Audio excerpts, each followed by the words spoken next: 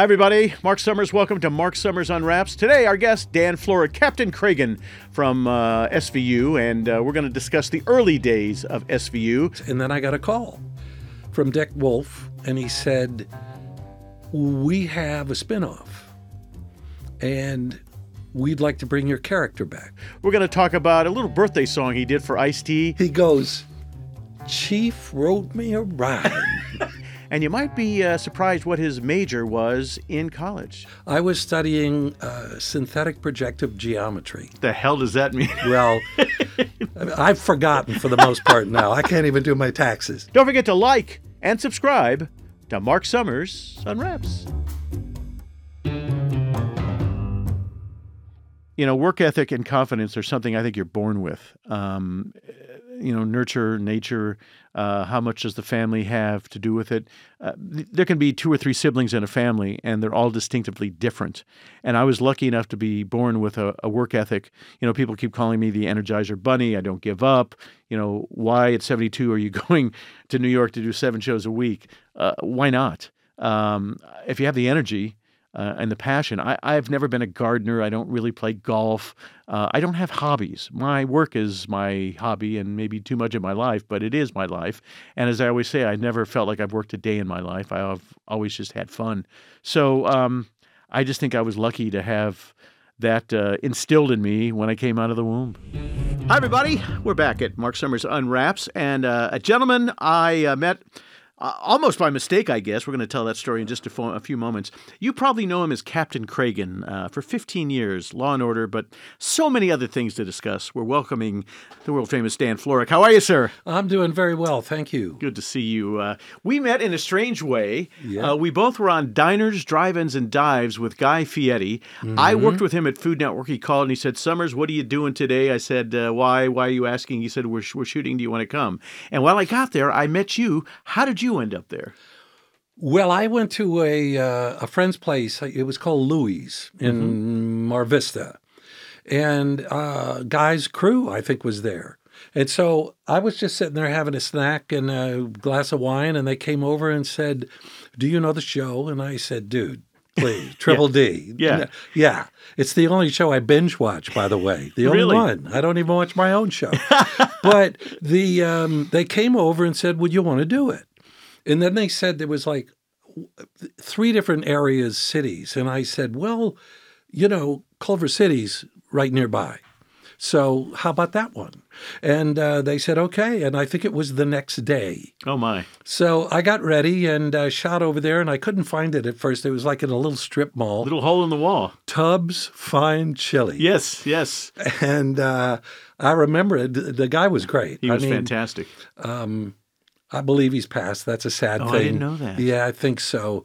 But I had more chili and more hot dogs and more bacon, and we met. And that was That's where we met. You told me that you knew my daughter. Now, my daughter at the time was singing in a club near where you live, and said you always came in and were super kind to her and just had great conversations. Yeah, it was called Wits End at the time. Yes. And I lived right up the street, half a block up the street. And whenever I was in town and not shooting, I would go down there and I would see who's here, you know, and they always were nice to me. They'd let me in and I'd hang out for a while. And that's where I first saw her. And I said, she was a mermaid. That's what you said. And, she was a mermaid. Meredith thinks she's a fairy, so you saying she's a mermaid makes sense. It's kind of in there. So a fairy underwater, whatever. That's there it exactly is. Right. I just had lunch with her, and she said to say hi. Oh, well, thank you. Yes. She's doing really well. It was always good. It's nice, by the way, that place is gone, but it's now called Venice West. Oh. And it's still a music venue. Good to know. Those, back in the day when you and I, being veterans, were growing up, there were small clubs, whether it was stand-up, it could have been poetry, a lot of music. And slowly but surely, those, I think, have all gone away. I think a lot of them are gone. Some of that stuff happens, I guess, on Zoom and things like that. But I remember the slams and all that. And, yes. They still do have the, like NPR, the storytelling stuff. Yep. Where you have to, you got to have it 5-10 minutes ready to roll. And I'm actually trying to do one of those. Are you really? Yeah. I don't know if it's like going to be a book I write, my life story, whatever it is. At the moment, it's called Law and Disorder. And it's just kind of through the whole role, all the different roles, all the, wacky stuff, and even how Law and Order. Well, everybody totally would love out that of the blue. because you're on a show that's an institution, first of all. Yeah. And we're going to get into that whole situation. But what I like to talk about is I grew up in Indiana, wanted to be in the entertainment industry. You grew up in Michigan. Flat Rock, Michigan. Where little is that? town. Well, it's near Detroit. Okay. It's southeast Michigan, Wayne County.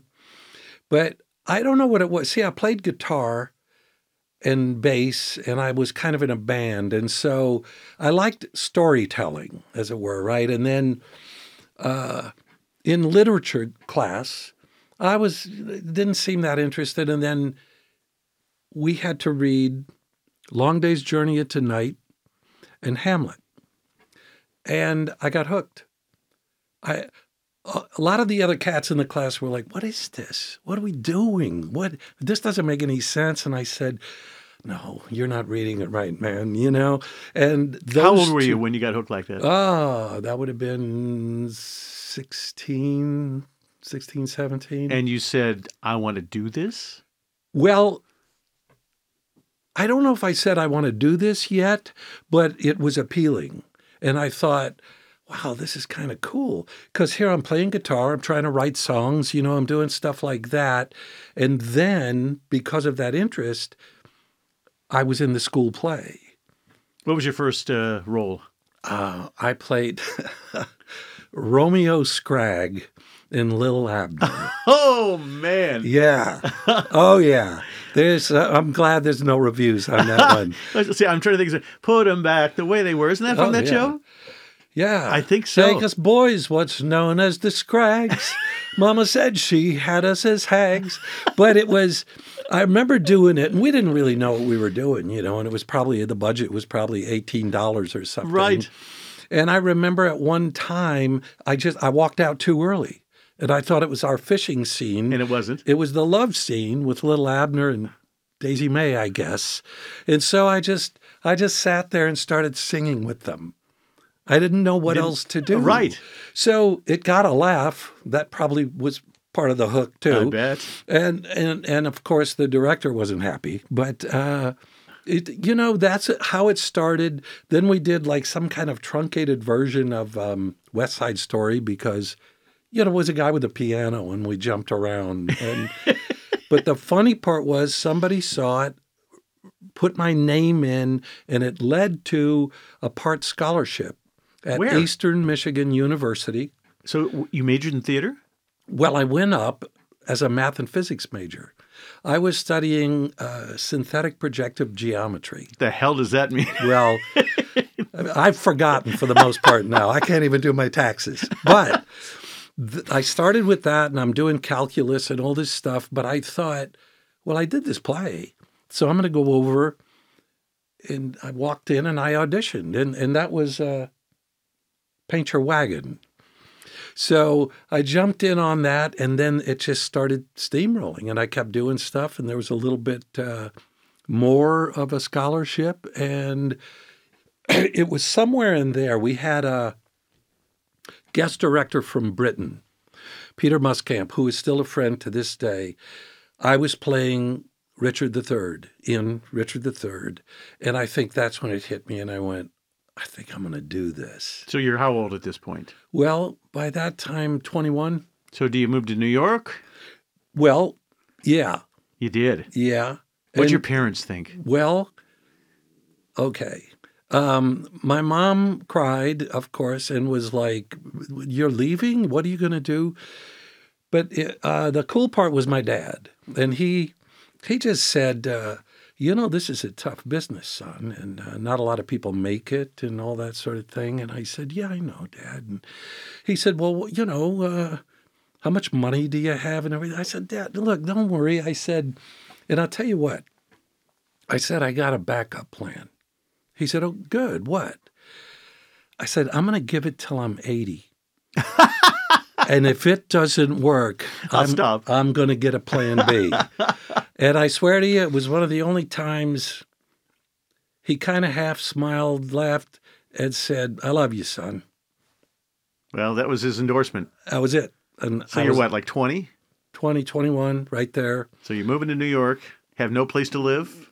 Well, no, you know what? I had done a thing in Summerstock where Pat Paulson ran the theater up in upstate Michigan, Traverse City, Michigan. So while I was there, if I helped in the office, they would give me my equity card. Which was impossible to get. Exactly. You had to go be in 2 or 3 plays or whatever it was. But this all worked out. So I did a couple with Lyle Wagner, Artie Johnson. Boy, it was... I don't think of Lyle Wagner in New York doing theater. This was Michigan, though. Oh, this was Michigan. Okay. This was, Star Theater. Okay. And so they would do that kind of thing, and you get all the people in this little in-the-round theater. And James Drury, there's a name that just popped in. But so did that, got the equity card, and a guy that I met, he was in, what was it, a Neil Simon play, The Odd Couple. Okay. And he said, when you come to New York, call me. And about 5 people said that. He was the only one who returned the call. Always. So he set it up for me to meet somebody, and I moved in at 493 Amsterdam, apartment 4A. And what was your rent? Do you remember? Yeah, well, here's a good one. The rent, I think, was about $140. So, quick side story. Back then, there was a Macanudo. It was a cigar bar. Yes. I walk in. I'm talking with a buddy who's working there, and he says, this server, I think, lived where you used to live. She came over, and I said, I lived at 493 4A, and she said, no, you were set up. I said, no, I did. And so I asked, what is the rent now? And it was like $1,250. Oh, of course. Of course. And now I think it's $3,500. Has to be. And it's still a little 1-bedroom walk-up. Yeah. You know? It's so. Do you remember the Kenley Players back in the day? See, I grew up in Indiana, and in Columbus, Cincinnati, Dayton, and somewhere else, everybody would come and do summer stock in those markets. And I would read Variety because it was the only thing I could get close to show business, and try to figure out how the hell do I get a chance to audition? How do I get into this thing? But you figured out how to do it. So you got your card in Michigan. You moved to New York. The one guy returns your phone call. What's the first thing you do? Oh, well, honestly, back then I called my parents collect. Which you could do back then with an old rotary phone and the whole thing. And just said, I'm in. I got an apartment. I'm here. And, of course, you don't have your cell phone to take a picture or anything. Nothing. Doesn't exist. That was it. And then I looked up my buddy, Jim Rebhorn, and we went out, and I think we split a Blimpie, the subs. Sure. They're still there, man. I bet they are. Every now and then you can find a Blimpie. Yeah. Oh, my gosh. So how long and how many auditions before you got your first real job? Well, I mean, those came fairly quickly. I mean, at Cherry County Playhouse, I got a card, so that was that. I got back in, and I had to do stuff. I did a little carpentry work and things like that, and whatever you could, pocket a few bucks. Yeah. Because then there was also a little bit of unemployment and, whatever. But I started auditioning, and early on, it was a little musical at Manhattan Theater Club. Yeah, still exists. Still exists, as big or bigger than ever. Oh, yeah. Almost every show they do gets transferred. And I did that and made connections with people that I still work with and see to this day. But that got in, and then shortly after that, somebody recommended me, and I auditioned for the acting company out of Juilliard, right? Now, I didn't go to Juilliard. I was definitely a black sheep there. But the thing is, all those people, Patti LuPone and certain people, said, we're done. We're going to now go on with our careers. So they actually opened it up for some auditions. And I got that and toured the country. I always talk to people because they come to me, as I'm sure they come to you and say, I want to be in this industry. What do I do? Okay. Yeah. And, I said, what do you want to do? I want to host. I said, we got to host things, weddings, Yeah, bar yeah, mitzvahs, yeah. dog shows, wakes, whatever you can host. The more experience you get, the better you're going to get. Mm-hmm. And it's the same thing. You want to be a performer, you want to be an actor, you got to go act. And you can't, get the lead every time, but No. you got to get on stage and you have to be comfortable. And most people don't want to put in the time. So what do you think it was about you? Was it your passion, your determination? What was it that kept you going? I think there was a passion. I don't think I would have known that it was a passion so much. It was just the fuse was lit. Mm-hmm. Yeah. And I was saying, let's see where it goes.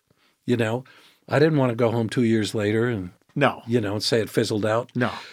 So I kept working and I kept working. And I would also say this for me, and it's true to this day, as much as the passion, the preparation and everything, there was a certain naivete about me. And Which I think all is of helpful, this. though. It was, I think. Yeah, because what we don't know is better than if we did know. Because I would say if I knew then what I knew now, I wouldn't have come out probably. Probably. I hear that. And I feel the same way. And so I also would turn down things and take things for no money.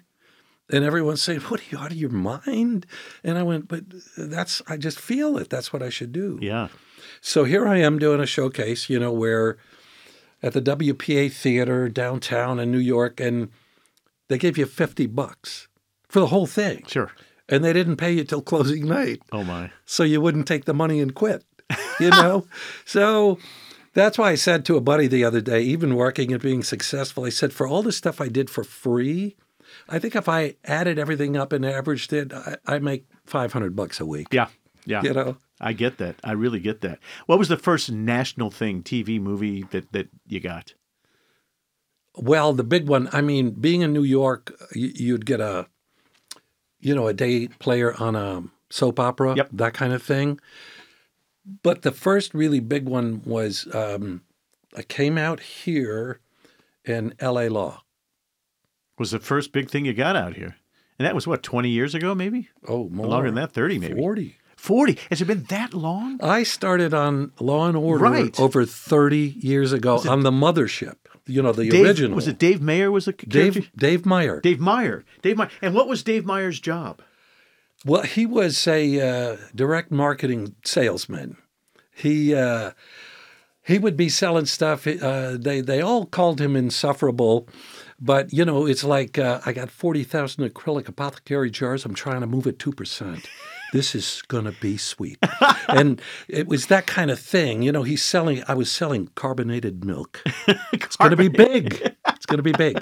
But I met a bunch of people there then. Stephen Bochco, all those kind of people. Yeah. Michael Tucker, Jill Eikenberry, people working there. Yep. And then, the roots get planted and it moves on. And did that character stay on L.A. Law? well, here's the thing. I came in for one episode. Right. They loved the guy, so they said it's going to be 3. Then they brought him back the next year, and I think I did like 17 of the 24. And then a couple more. And then they brought me back for like 1 or 2 for another year or 2. Even when I first started on Law and Order, I went back and did a couple. So you were living in L.A. at the time when this started? Living in L.A., but when I got Law and Order, it was back to New York, and then I would be running back to L.A. to do L.A. Law. Good grief. So L.A. Law was done here, Yep. but the other stuff was done in New York. Yeah, all the Law and Order was New York. All the Law and Orders. Okay, so wow, L.A. Law, and then, okay, good grief. And so tell me about how the SVU job happened.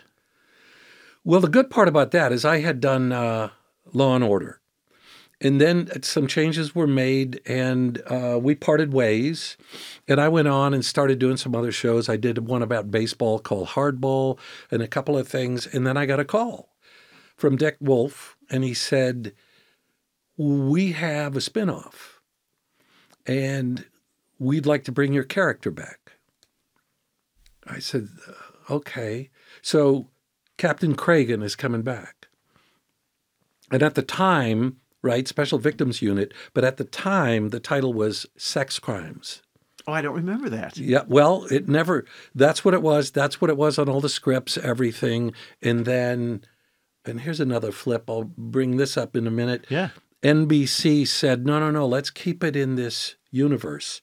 There's Law and Order. This will be Law and Order Special Victims Unit. So that, well, we know where that's gone too. There have been many.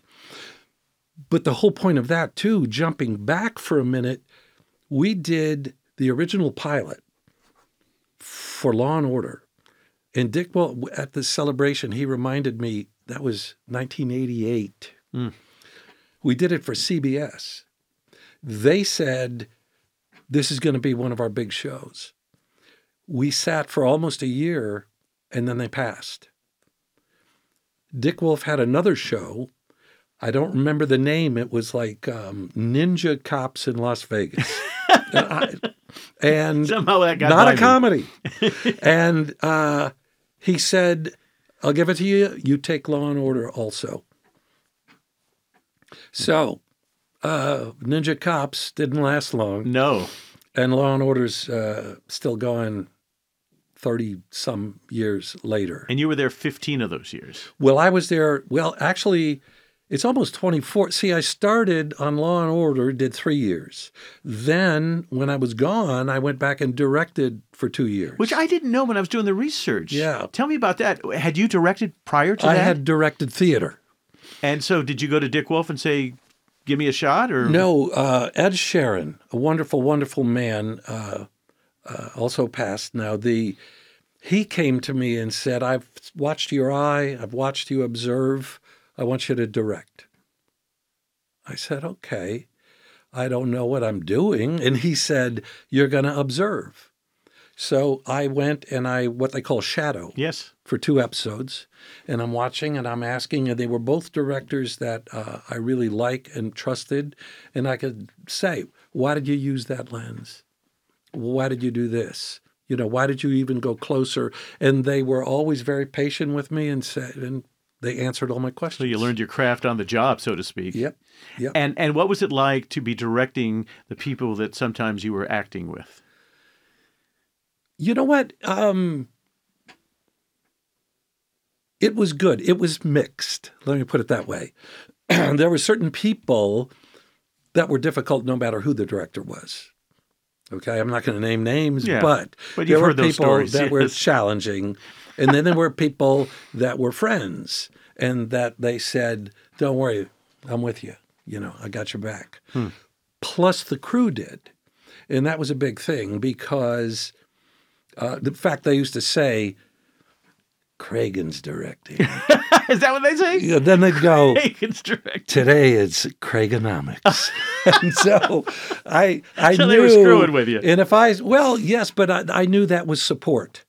So if I was doing something, they might come up and go, no.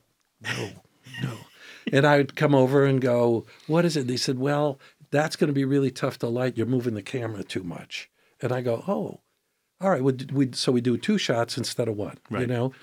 And then you just start putting it together. Plus, I watched many, many, many episodes, and I would choose the ones of the directors I liked working with. So, you know, again, it all just kind of came together. Then we did a Law and Order movie of the week where in Staten Island, and it was at that time that the whole thing came back about SVU. And, you know, look, even then, the point is this, I guess. People were saying, is there room for 2 Law and Orders back then? Right. But nobody knew, right? So I thought, well, let's hope so. Then we're doing all right. So then I remember thinking, man, if we could get 5 years, this would be amazing. Be amazing. Yeah. Well, and then I made it 15. 15. And now I was there celebrating the 25th. 25th. What do you think it is about Dick Wolf and his ability to turn out these hits year after year after year? Well, first of all, he's an amazing businessman. Must be. But he's a great storyteller. You know, he's hands-on with a lot of the stuff. But what he also does is he knows how to delegate. He hires the best people. Mm-hmm. You know, the producers, the directors, the writers, because there's a huge turnover. Even, you know, with producers, writers, everything else, not just actors. Because they want to move on to other projects? That's part of it. And part of it is, like he said before one time, I mean, it's good. It's good to move on. It's good, you know, like you have a good ball team. Yeah. Maybe you trade one of your top guys, but you get some, you know, some good young talent to build up from there. So let me tell you a story. Yeah. I'm going to a school called Graham Junior College in Boston, and we did our first people in the industry are going to come and talk to the students. Yeah. Okay, it was like a career day thing. So they assigned me this guy who was young, in his early to mid-20s, but he was like a whiz kid, okay? And he said to me, hey, what do you want to do? And I said, well, I want to perform, but I just want to work in the industry. He said, here's my phone number. Call me this summer, and I'm going to get you a job. Well, I called this guy 25 times, and he never returned my phone calls. Okay, typical show business. Fast forward the tape, I get some success, and I get called to host the first Walt Disney 4th of July parade out of Disney World. And the director walks in, and it's the guy who was at Career Day who said, call me, but never returned the phone call. His name was Don Ohlmeyer. I understand Don Ohlmeyer was the reason Kragen was sort of told to go away. Is that a true story? As I understand it, it was Ohlmeyer, I guess. He was running NBC at the time, right? Yeah. And they said, we want women on the show. Yeah. So there were going to be some changes. And I remember I was sitting home and somebody called and I said, really? Well, I just met with them last week and they were discussing storylines. And they said, well, you know, things are happening. Things are changing. And so did you get to direct more episodes after you left? You did. That's where it came, where Ed Sheeran then said, I want you to come back here and do this. Nice.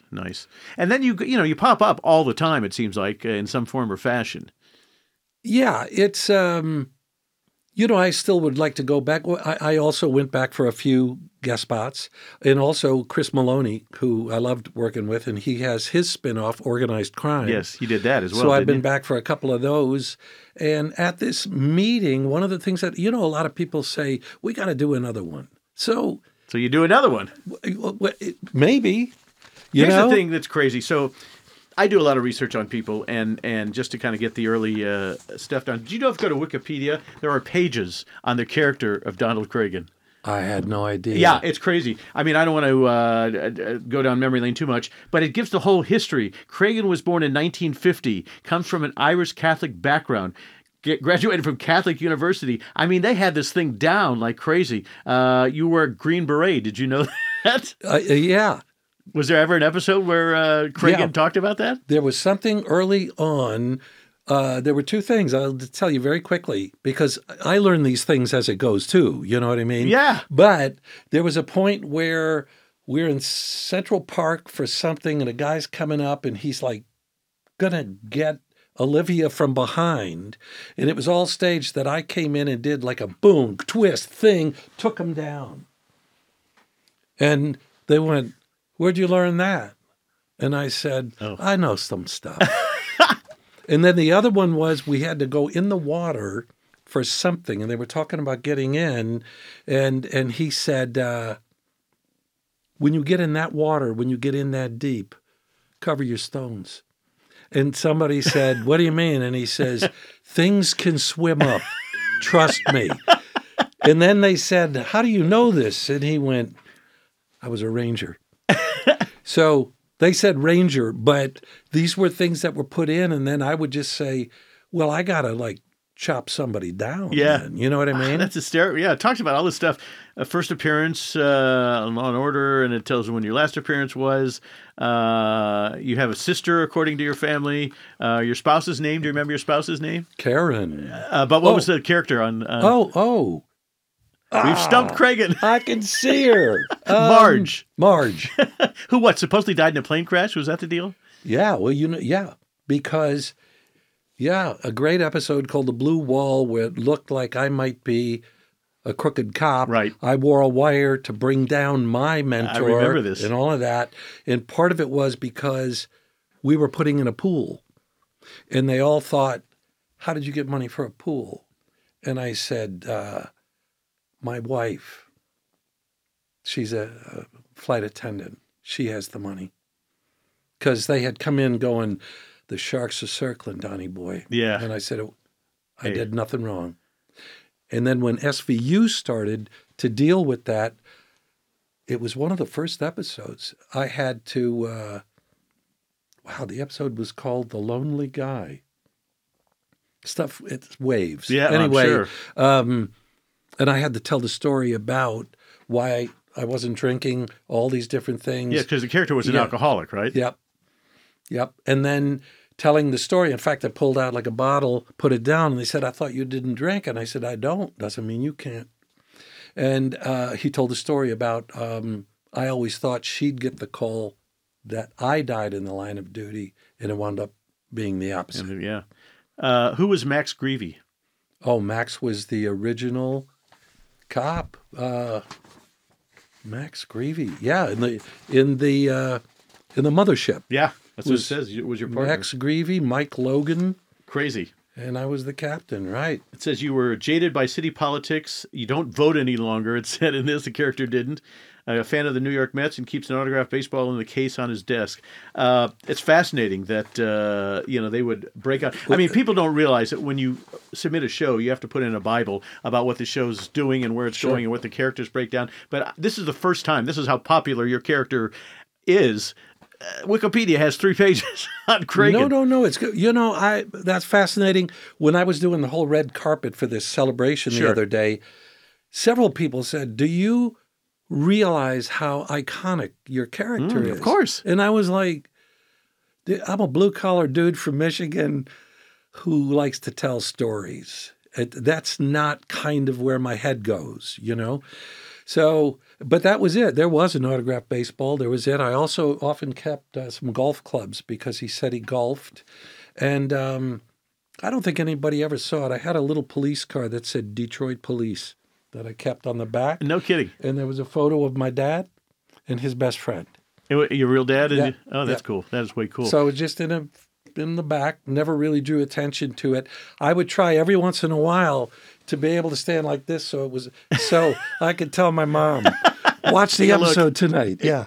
So tell me about this anniversary special that you just went to in New York. Well, it was kind of overwhelming. I thought 25 years, because sometimes in my head, that means I've been gone as a regular for 10 years. Well, 9 going on 10 Yeah. now. And being I can't believe there that. for 15, and like I say, I made 15. No one expected this. And it's still going. Dick Wolf was there and he goes, let's look forward to the next 25. Okay. Why do you think the show reruns as well as it does? Because I can sit there, and though I've seen it 22 times, I still watch it. I'll tell you what I think. Yeah. And what I hear from a lot of people. They're like great short stories. Mm-hmm. And I think we all have books on the shelf that you can pull off and read again and say you've read it. But there's always, you can say, I think I missed that last time. Or I'm not sure I feel the same way about that. Yes. And one of the things that Dick Wolf did, in all of these stories, there's like at least three points of view. Always. Okay. And they're all defensible. If somebody looks at it and goes, well, that's what you might think, but I don't think so. Mm-hmm. That's happened. Well, if we have to sacrifice that person, we sacrifice them. These things go on, which leads me to this, and here's another part of it. I can't tell you how many families, right? One at the airport on my way in that said and say, we don't do all that much together as a family. One of the things we do is watch SVU, and then we discuss it.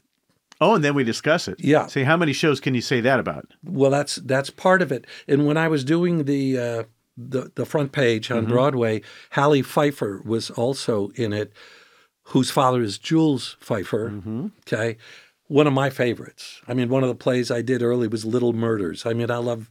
Anyway, he came to the show. We're backstage, and he said, this is one of the things we do as a family.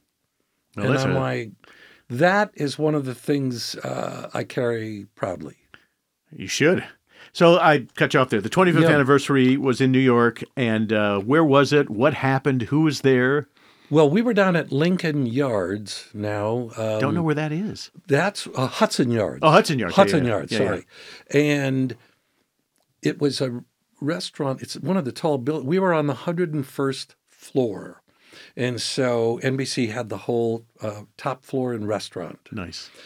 So it was an amazing view. This is what it was. And realizing how long it went, I saw so many people that I've worked with. And there were also as many that I had no idea who they were. Really? Yeah, because... That many changes. Yeah. Well, I did an episode of Win, Lose, or Draw with Mariska when she was doing, I think, Falcon Crest, for God's sakes. Talk to me about her. I just love her. I've never met her, but I love her. Oh, well, look, here's the thing. She's brave, she's strong, she's intelligent, she's an activist. I've seen her help people on the street who have fallen down, but she is the heartbeat and the soul of the show. She is, and I think that's one of the things that's interesting. She came in, and she's a seasoned cop, but she also wasn't afraid to show emotion. And I think that's one of the reasons people really came to her. Because she may slap you around if she has to, but she will also embrace you or pick you up, And the show has obviously influenced her because I know she's so involved with many of the topics that have taken place on the program. Oh, no, she does it. And getting people to do the rape kits that wind up on a shelf somewhere. That didn't exist, a lot of the stuff that currently is going on, from what I understand. Exactly. And she has been a huge, huge part of that, raising money for it. It's become such a part of her life. You know what I mean? But I guess what I could say is she's the perfect person to be there. And I think that's why. You know what I mean? Yeah, I mean, for those of you who are not aware, I mean, her mother, Jane Mansfield, was one of the biggest stars back in the 50s and 60s. Yep. Bad car accident. Was raised pretty much by her father, Mickey Hargitay, who was a Mr. Universe. Yes, absolutely. And he did an episode, I remember, with her.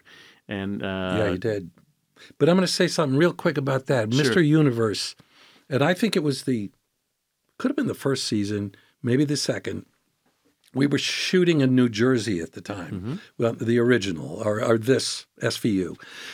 And he came in, and he was watching, and he walked into my dressing room, and he said, "Look out for my daughter."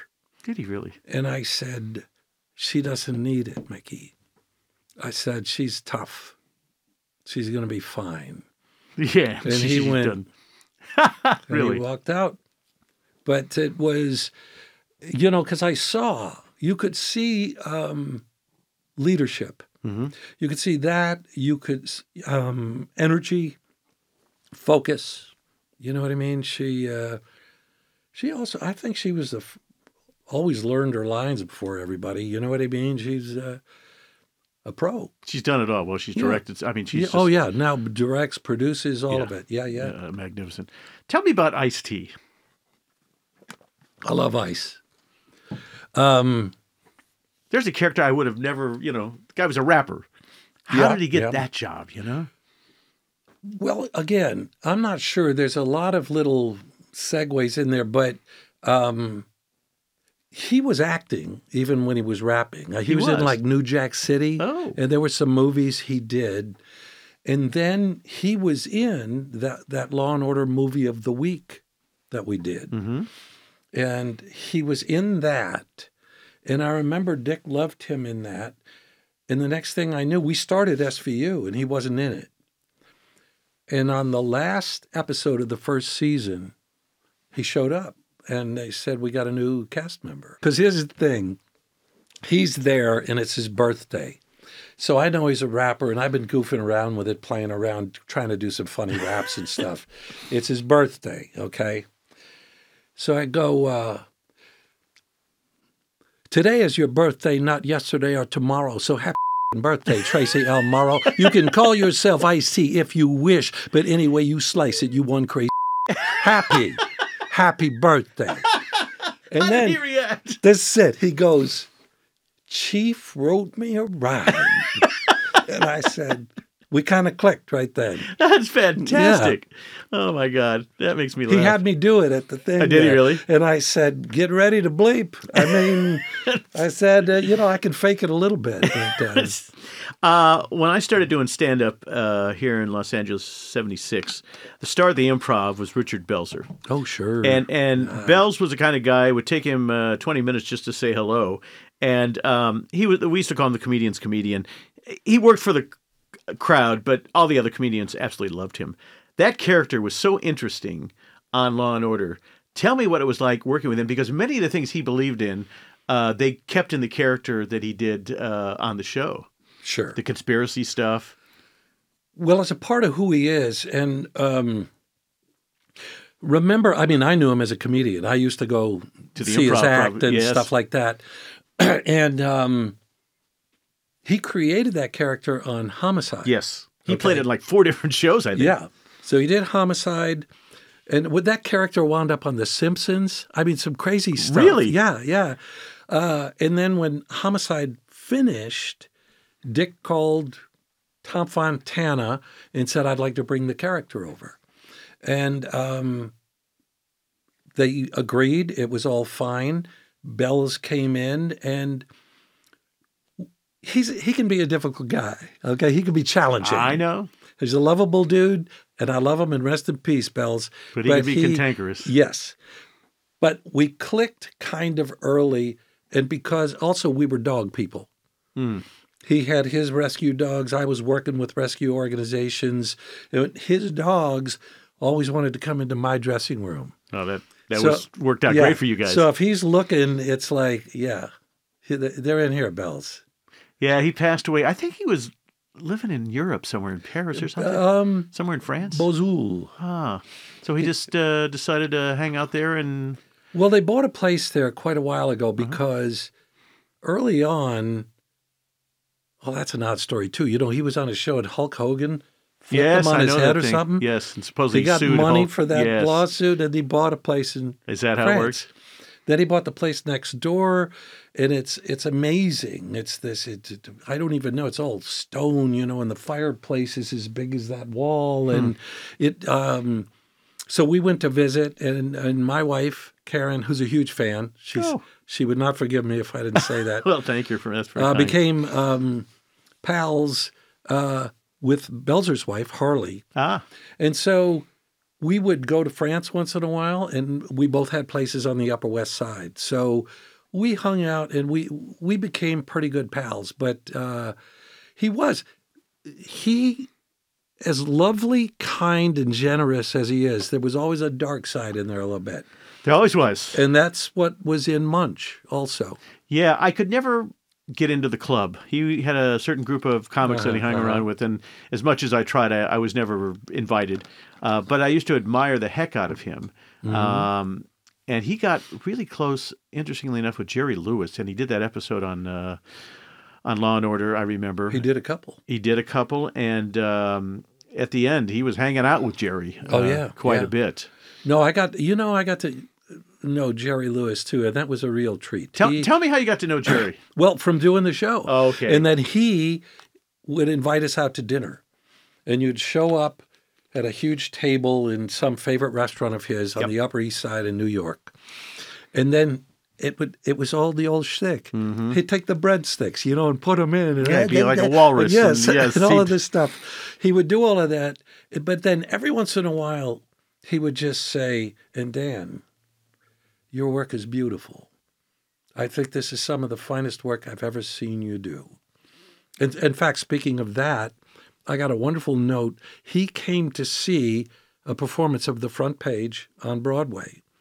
And I got the note, and I said, why didn't you come backstage? And he said, I didn't want to take any thunder from the cast.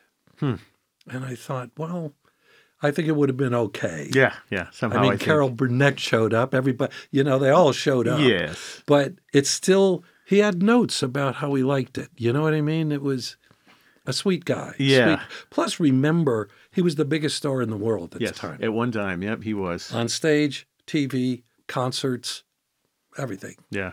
And it was like, that's got to be amazing. Off the air, we'll tell you about my relationship with him. Ah! So you're talking about theater here. You did Front Page. How long ago was that? Wow, that would be almost 6 years now. So you did it with Nathan Lane, which is unbelievable. And the difference between doing Broadway and doing series TV is what? I mean, the live audience is one thing. Well, smaller paycheck. No, the thing, you know what? This has kind of come up before. The thing is, it's about size in a way. Mm-hmm. I mean, on the Broadway stage, you're looking out and there's, 1,500 seats. Yeah. And then you find ways, to get out what you have to get out there. Yes. And on film or television, I learned from also directing, what lens do you have? Where's the camera? So if you're here, Mm-hmm. I don't have to do much. Right. And in fact, the tilt of a head could be like crossing the room.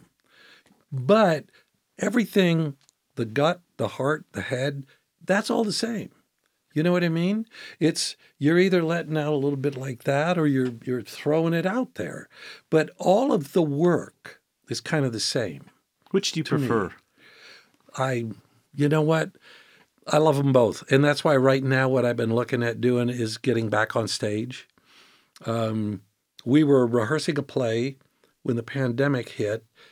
2 weeks into it, it was a play version of Guess Who's Coming to Dinner. Oh, how fun.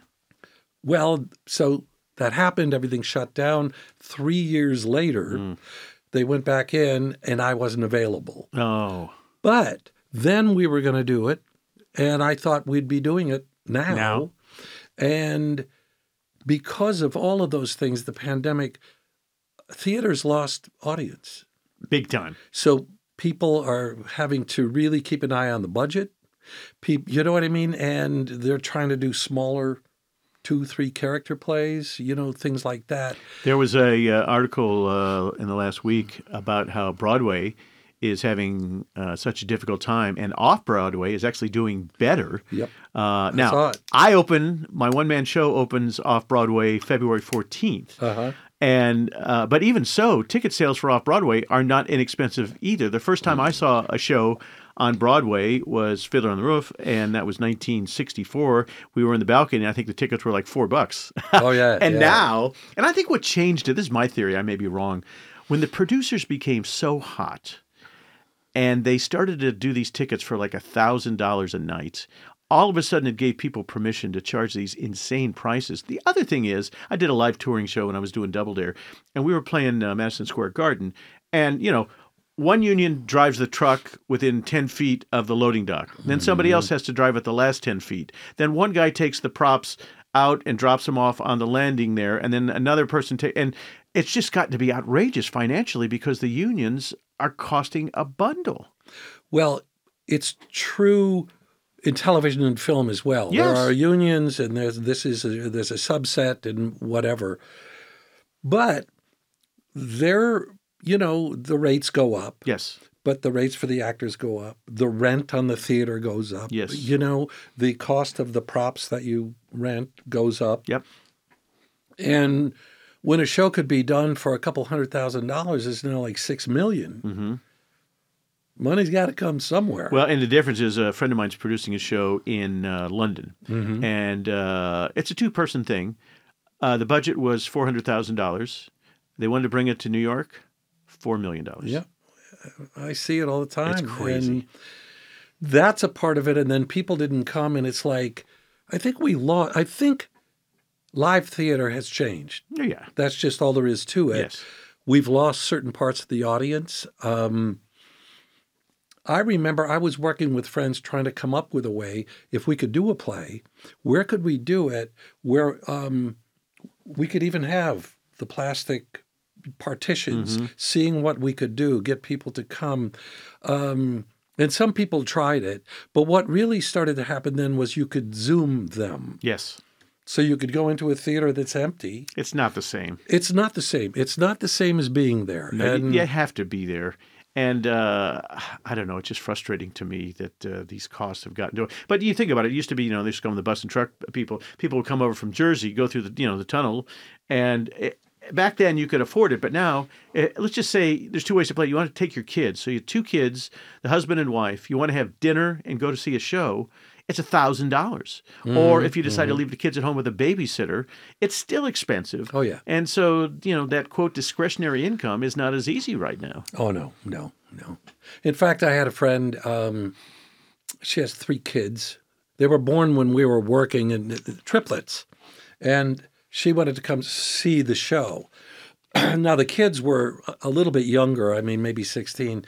And there's some stuff in the front page I said, look, better not leave the kids at home. I'll cover your ticket, and then come see it because, you know what I mean? It's always nice to help somebody out. Of course. You know what I mean? Get somebody that wants to come to the theater. And if they have a good time, they'll be back. They'll be back. Absolutely. I go through these list of things that you've done. It's fascinating. NYPD Blue, one of my favorite shows. Oh, yeah. You played on that. You were on Roseanne, 3 episodes. 21 Jump Street, for God's sakes. Well, there's a funny one. Listen, here. So that was Johnny Depp. That's, and we're up in Vancouver. So I get that job. We go up. We're in Vancouver. We shoot a couple of days, and then it poured rain. So we got an extra week out of it, I think. But here's the thing. I had done the movie Angel Heart with Robert De Niro and Mickey Rourke. Boy, that must be amazing. That was wild in a lot of ways. But so Johnny Depp comes up and he goes, "You worked with De Niro." And that was a big part of it. Now we're talking way back. Yeah. But he wanted to talk more about what was it like working with Robert De Niro. No kidding. And so I was treated pretty well. I bet. On the set of 21 Jump Street up in Vancouver. Cool. Yeah. Oh my gosh. Yeah. Matlock, tell me that experience. Okay. Here, that I've wasn't heard a stories great one. about Andy. Yeah, that wasn't a great one. Andy wasn't really there for you. Yeah, that's what I was told. The thing was this. He wanted to get out early. So if we're doing this, we're shooting Andy's side, right? And then he leaves, unless he has to be on camera. And now you do your scene with the script person. Right. So somebody's sitting there reading the lines while you're doing your thing. Not the same. And I remember, too, that we're doing one, and I was on the stand. I can't remember the character's name, but... Ken Pritchard. Pritchard. That I was just going to pop.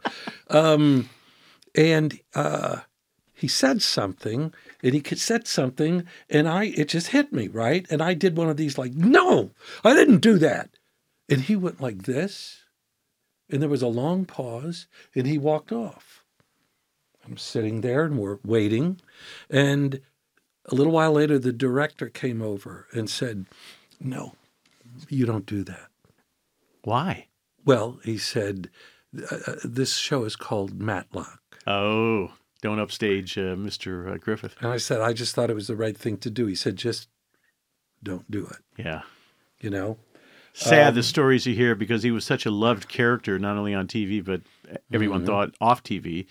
But the stories that come out now were kind of, sad. Oh, yeah. Yeah. Well, he's what a face in the crowd. What was that movie? Oh. I would say he's more like that. More like that than Andy of Mayberry. Isn't that interesting? That, and I remember, I'm not going to name an actor here, but we were doing a scene that was like that, and it got like that, and I was going at him. And there was another pause, and they said, you have to leave the room now. And I said, what? And he said, he feels it's his office and you can't do that. He has to maintain control.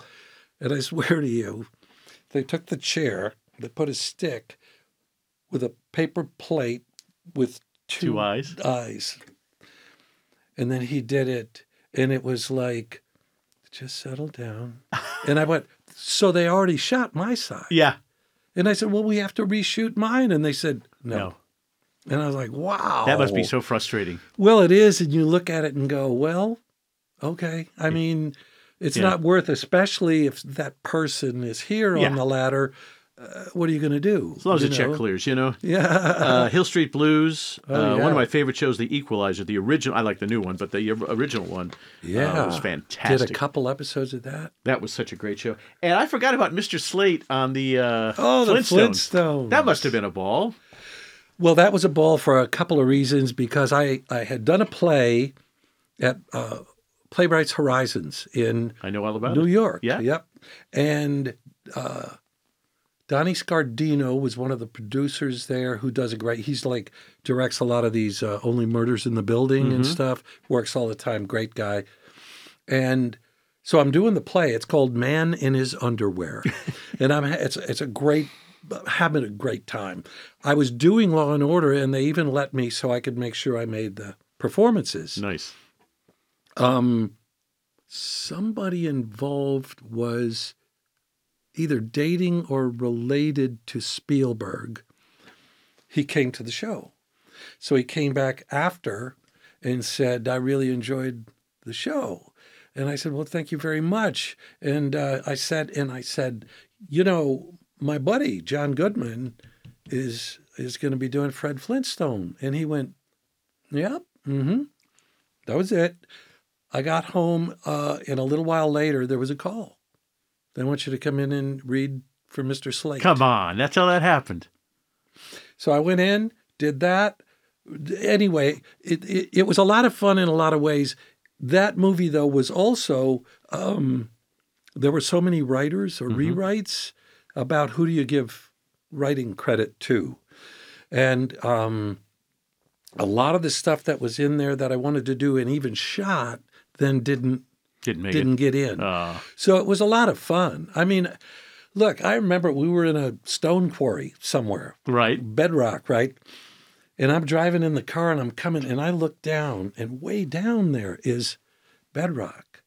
Now, as I'm driving down, there's these people in the outfits, like sitting there smoking a cigarette on the phone with their agent, and I'm going, "This is wacky." Yeah, somebody take a picture of that. Wacky. That is pretty funny. And then we get there and do it, and there was all the animatronics and stuff, Dino. Oh yeah. And then there was like a real Dino, and then there was just the neck and the head and all that stuff. It must take forever to shoot that, huh? Well, I was only there maybe 2 weeks or so, but I think so because... Where'd they shoot it? Well, again, it was in some stone quarry. I mean, it was out here. Oh, it was out here in California? Yeah. That's very funny. By the way, I'm the only person, I lived in New York on and off over the last 25 years. I must be the only person who has not been on Law and Order. They had a conversation with me once about what was the character that I would like to play. And I told them, since I used to host a kid show, that I would like to play a devilish kid show host who did something, murdered somebody or something. And they liked the concept and they mulled it over. And then they never called me back. Well, someday. I'm going to give you one, though. Here's the only other person I know. Nathan Lane. Nathan's never done it? Unless he's done it in the last few years. Everybody in New York has done that show, except me and Nathan. A number of times, yep. And that it was his dresser, I guess, who was always there with him. And he came up to me one day, I'm just sitting there, and he goes, Nathan's never done any of the Law and Orders. And I said, you got to be kidding me. And they said, no, they've never come to him. That's so weird. Well, and all I remember is I then threw into somebody and I said, Nathan Lane, he's a monster star. Yeah. He's talented. And again, maybe since then, or maybe he's got so much work he doesn't even care now. Maybe not. But, wow, that is. See, because I think I was one of the only people who never did any of the Star Treks. Wow, that's interesting because a boatload of people did those as well. Exactly. So we talk a lot on the show about overcoming obstacles. The audition process is just the worst. I'm 72 years old, and in the last couple of years, I finally learned how to audition. It took me a long time, from the confidence level to not being overconfident to listening to what the person said, and just I've read every book I can about how to audition, and I'm finally in a comfort zone. So in the early days, were you auditioning 34 times before you got the first part? Were you lucky and nailed it before then? What motivated you to keep coming on? And let's talk about what were the obstacles that you had to overcome to motivate this great career of yours? Well, let's see here. I'm trying to think if I call them obstacles even, but because it's all part of the tapestry. You know, you learn from one, you stink it up, you learn from another one. And again, I think there was naivete, like I just did things or said things maybe I shouldn't have, and then learned. But I'm going to turn that around and say, see, for me early on, I couldn't wait to get in. To me, it was a performance. So first of all, I'm going to say, hey, Mark, it's great to see you. This is good. Dad, it was raining crazy, right? And then I can come in and go, next time I'll fucking kill you, okay? And then you can do it. And then what I'm going to get to is every major job I ever got was because I was in the room with the people who could hire me. Which is so important. It's so important. And you're there. And if they go, okay, thank you. And I'll go, well, hold on. I love the script. I love this character. You know, give me a note. Tweak me. What? Give me something. And then often they'd just go, all right, well, try this. Then they'd say, well, that was really good. That's better. Now try this. And the next thing I know, I get home and my wife says, they called. You got the job. See, this is frustrating to me, and I think I've told this story too many times on the show, perhaps, but they can edit it out. I got called to audition for Waitress on Broadway, and I was going to play Old Joe. And I had seen Al Roker play the role, and he did a magnificent job. And I thought, well, I can make this happen. So talked to the right people and got the audition. But the way you audition for a lot of shows on Broadway now is you record yourself. And I sang a song and did the whole thing. And when they called me back, they said, quote, you could never play this role. And I said, why? And they said, no matter what you do, you play it too young. And you have too much lilt in your voice, and you sound too up and happy. And I said, here's the difference. If I would have been in the room and a director would have given me that note, I could have taken that and changed it right there. But I recorded it, sent it to you. Does that mean I don't get a second chance? And it's like, no. And so that's frustrating. You have to be in the room. Well, that's what I'm going to agree with you now. I hate this self-tape stuff. It's horrible. And in fact, I've gotten to a point where unless it's some major thing, I just say no. I say, no. Look, I said, I have 500 episodes of television out there. There's a couple dozen movies. I've done over 80 plays. Come on. Yeah, give me a break. Or have me come in and we'll sit and we'll talk, something. Because in this day and age, they take a quick look and go, swipe left. And it's done. Yeah. And you don't even have a shot again to try it. And that's why I'm sitting there and I'm doing this and I'm working on it and I'm doing 20 takes to make sure it's right. But again, if you do it and it's not what they wanted, sometimes they don't even realize it's only off 5%. You know what I mean? Just go and they become lazy. Lazy, yeah. I'm not sure what it is. It's money. There's so many different things, I think. Oh, it's a different business than we got in back in the day. You know? And that's what I'm saying. That's why now, see, people ask me, how do I like retirement? And I say, I'm not retired. I'm calling it pre-tirement. If something comes along I like, I'm going to do it. Sure.